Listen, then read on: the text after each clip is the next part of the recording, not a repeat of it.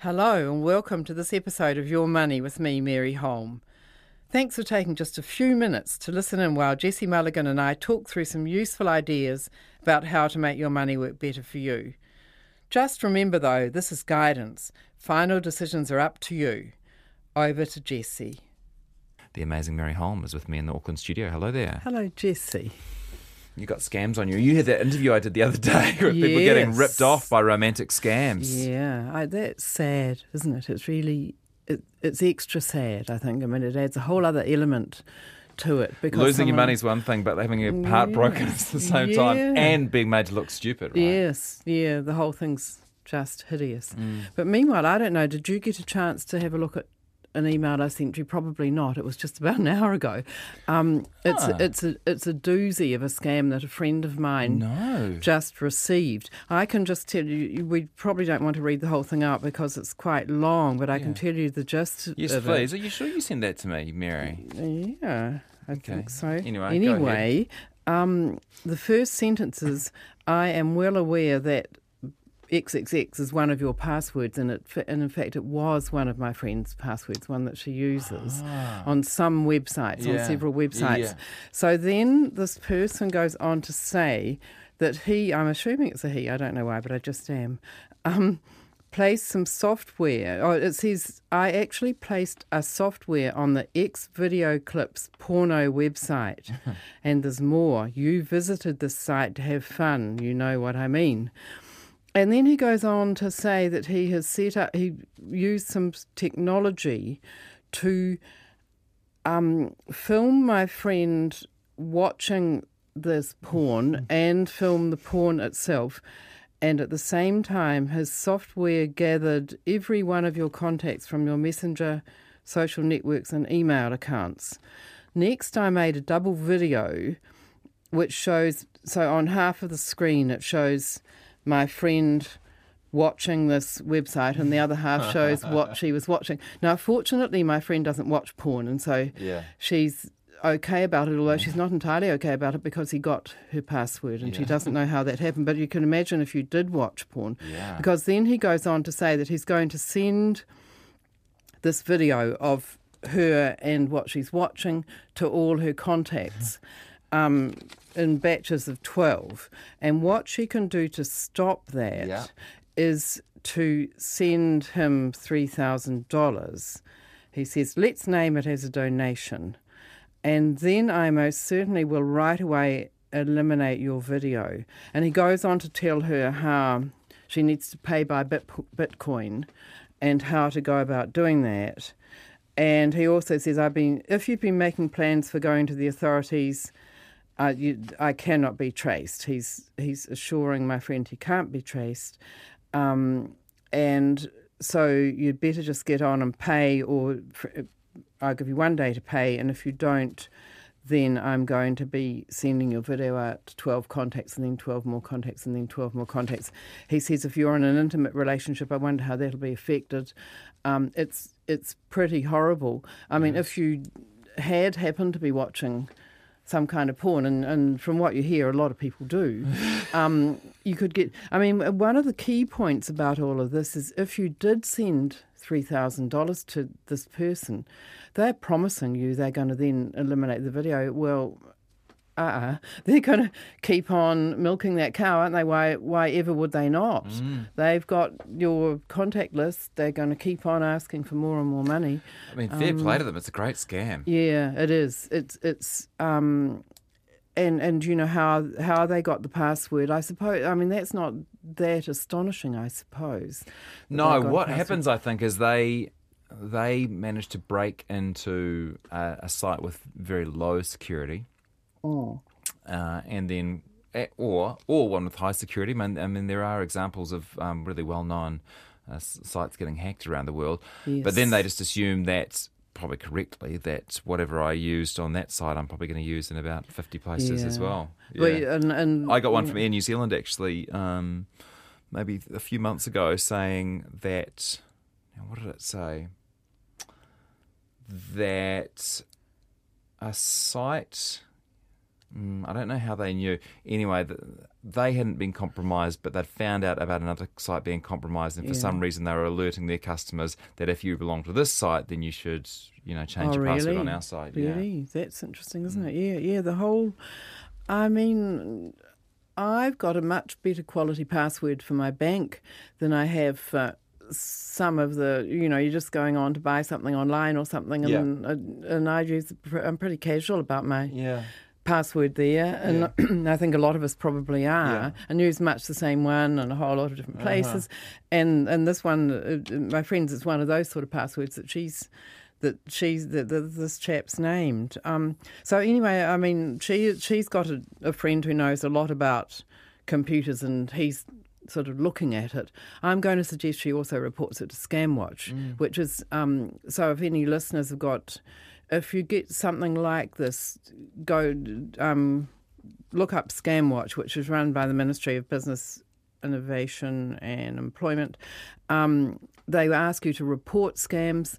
They give you help in identifying if it is a scam. They give you help if you've been scammed. There's a whole lot on that website, and it's a good idea to point out to them. I think they probably like to know what ones are going around, Yeah, great.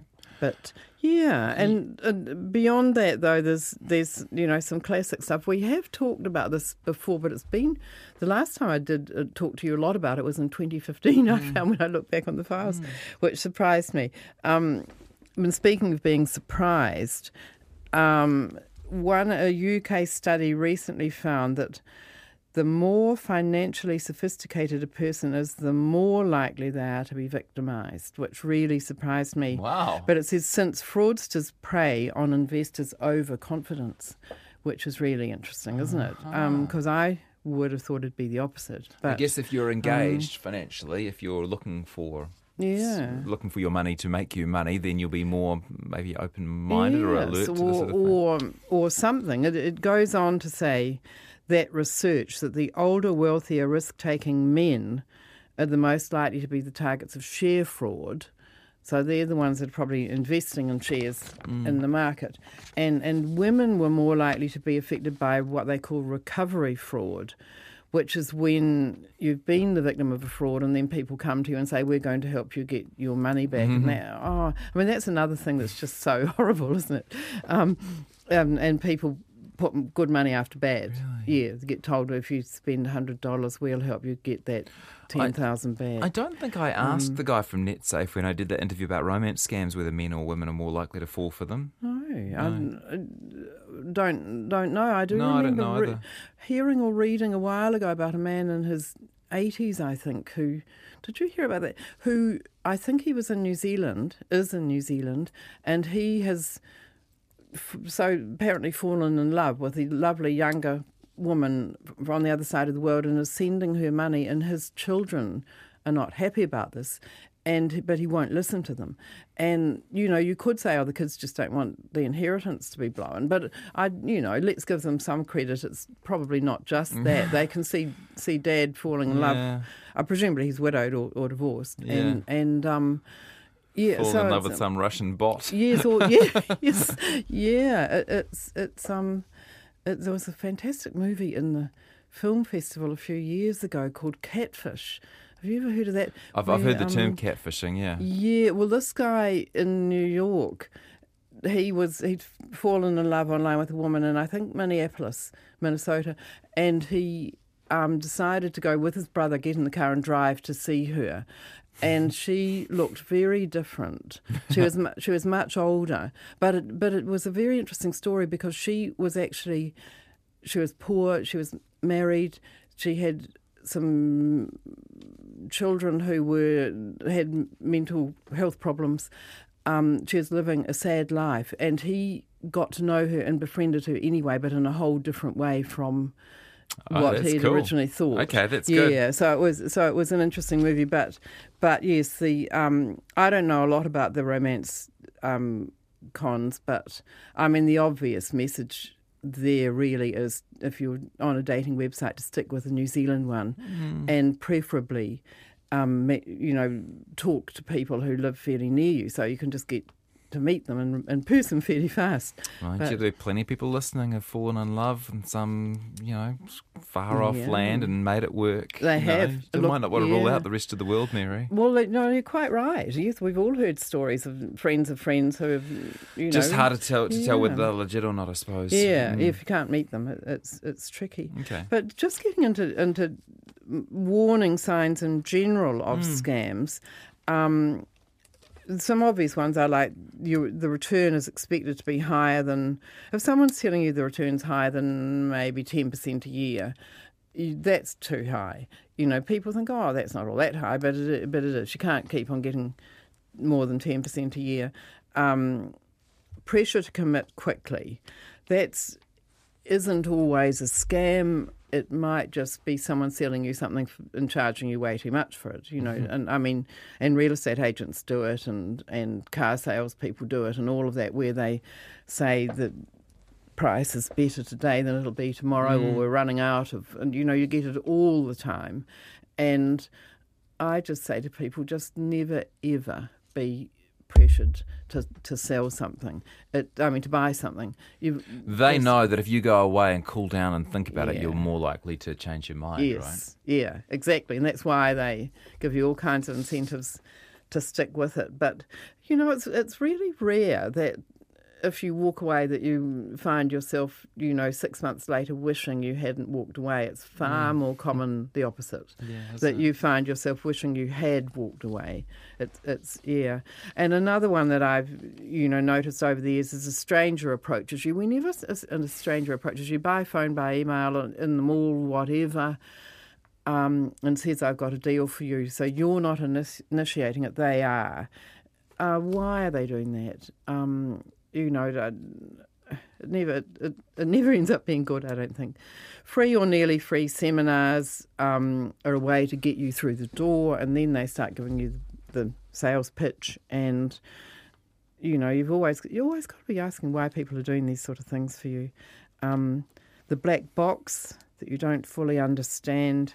What's the black box? Well, there was a share one I went to a few years back now where they sold you, it wasn't literally a black box, but it was some kind of thing you put on your computer that would come up daily or weekly or whatever with suggestions of what shares to buy. And they had all this so-called evidence that the people who'd done this in the past had done really well, and they even had some people along there telling you how well they'd done, who was actually the brother-in-law of the guy running the show, supposedly, probably, who knows. But if you don't understand where the returns are coming from, how they work, stay away. It's not good. You've won a prize and you didn't enter. That's old now, but I suspect it still happens. It used to come in the snail mail. I don't know whether you remember that. I get that sort of thing in my spam from time to time. Yes. I'm just going to see if there's any in there now as you chat to see. No, there probably is. And another one to really watch out for is when people say keep the investment opportunity private or secret. That's a sign they don't want you checking with friends or other people you might want to check it with. They say, no, it's got to be kept secret. That's a technique that's used. I've also got a list of what I call false friends. So signs that you think, that it'll be okay because of whatever. Yeah. And the most obvious one of those is testimonials. But we all know that. We all know that when you get something online or in writing or whatever that says, I think this is the best thing that's ever happened to me, signed Bill Bloggs, butcher of Papatoetoe, that they're probably not real people. And that's pretty obvious. Similarly, being in reputable publications or reputable TV or radio stations, they don't check the credentials of the people that are advertising. Right, that's a good one, isn't it? Yeah. You see people say, look, I saw an ad in the Herald or the Don Post or something, and they're good, solid publications. They wouldn't run a scamster's ad. Well, I'm sure they wouldn't knowingly, but they don't had the resources to check out everybody who wants to advertise, and that would be take huge resources to check everything out to be satisfied it was all good stuff. And so, and we're talking here not only about out and out scamsters, but people that are just sucking you in to go and do a course on how to invest or something like that with them and charging a high price for it. And so that's not a scam as such, but it's a rip-off, shall we say. Yeah. People saying that something is approved by a government agency or Consumer New Zealand or somebody like that, they don't, neither government agencies nor Consumer New Zealand give an approval to something that looks like an investment scam. Watch out for that. Another one that's quite clever is they say to you, now we want you to I suggest you check with your lawyer or your accountant that this scheme is okay. And what they're hoping, of course, is that by saying that, you'll think, if they said that, it must be on the up and up, it must be fine, because otherwise they wouldn't be recommending that I check it with my lawyer or my accountant. And you don't want to go and see your lawyer or your accountant because they'll charge you fees to do it, so you just don't bother. And watch out for that. I suggest you really should bother. But probably you should just walk away from the thing anyway. Can I jump in? We're getting lots and lots of emails through. Yes, good. Lots of people who got that same email that you read at the top of the piece. Incidentally, that scam was based on a plot from the TV show Black Mirror. Oh, really? Yeah, episode 1 of Black Mirror. And they believe the passwords they got is from a hack a few years ago, probably LinkedIn. Yes. Someone says... Good. Not good. Someone says you need to advise your friend to stop using that password altogether. She's probably right on top of that. Yeah, I think so. Kia says, please encourage listeners to use password managers such as Dashlane. It's great. I've used it for years. Apparently that internet scam was mentioned on 9 to Noon earlier this week. The bit about the password is true, but everything else is made up. But they are trying to frighten you. Just change your password. Yeah. And one with a question for you. Someone says if you're meeting someone overseas romantically, use FaceTime. I don't know how FaceTime works, but I think it's got a bit more sort of a bit easy to track them down. Anyway, someone in Picton asks, we've had a scam, but they only wanted $1,000. Why so low? And I guess the answer is that they're sort of fishing to see if you're the person who'll go along with it, right? And then the next amount might be higher. And it might be quite clever that they might think, well, if they're asking for 10,000, you're going to balk it. If at 1,000, you might think, this is all too complicated, and I just want it to go away. And I've got no idea what they. But they're quite clever at the psychology of it all. No, that's all good advice. That's a bit embarrassing. It was already on 9 to Noon. You and I are both too busy working to listen to that. I guess so. Yeah. No, it's worth spreading, letting as many people as possible know. That's true. So lots of people appreciating that. Course. Yeah. Yes. Yeah. So getting back to that's all interesting stuff, and some good suggestions. That password management stuff, I know I've heard and haven't got round to doing it. No, it's kind of thing we probably should look into. Yes, yeah. Another one that I think I have talked about this before on the show, but guaranteeing rental income. So if you're looking to buy, let's say, a unit or an apartment in an apartment building, perhaps to rent it out, the people promoting it, and it's a new building, let's say, the people promoting it say, now, Jessie, if you buy this apartment, we reckon you'll get X $1,000 a month rent for it, and what's more, we'll guarantee you get that. So if the tenants don't pay quite that much, we'll guarantee it. And you think, oh wow, this sounds great.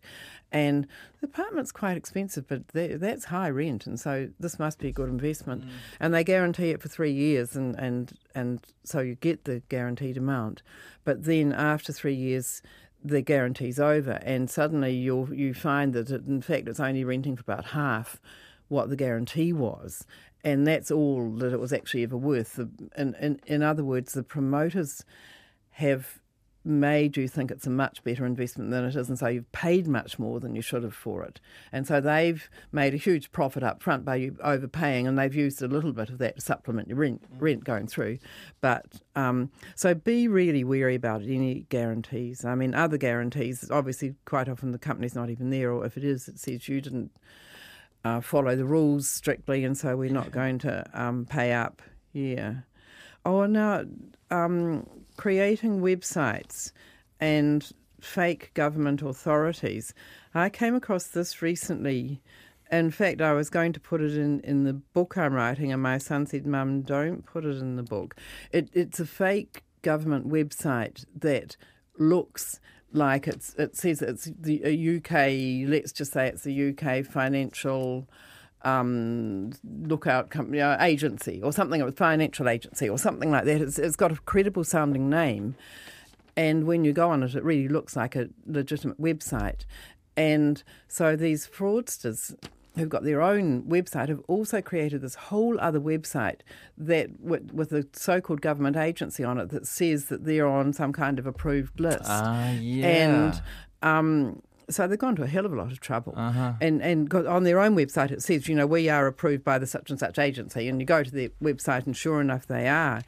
But my son said, no, don't tell people what that website is, because if they're crooks that have done that, God knows what else they might be doing, and getting into your, whatever. Then don't mess with them, he said. Don't mess with them, Mum. I looked up online, I was stupid enough to look up online to how to make my MacBook go a bit faster, and there was this piece of software recommended. Yeah. And then I looked all around to find out if it was a good piece of software, and they created all these sites and all these endorsements all over the internet. So you actually have to look and look and look before you finally find out the truth, which is that it's malware that actually ruins your computer. So they go to extreme lengths. Yes. I'm just trying to find the name of it, but I can't anymore. And then once you get it on, you can't get it off. They're probably ever so proud of having done all of that. And it's scary what goes on out there now. And I mean, I really do recommend to people, excuse me, that you just Google the name of the company or the whatever you're thinking of buying that you're a little bit worried about, and the word scam and the word fraud and the word review, and see what comes up.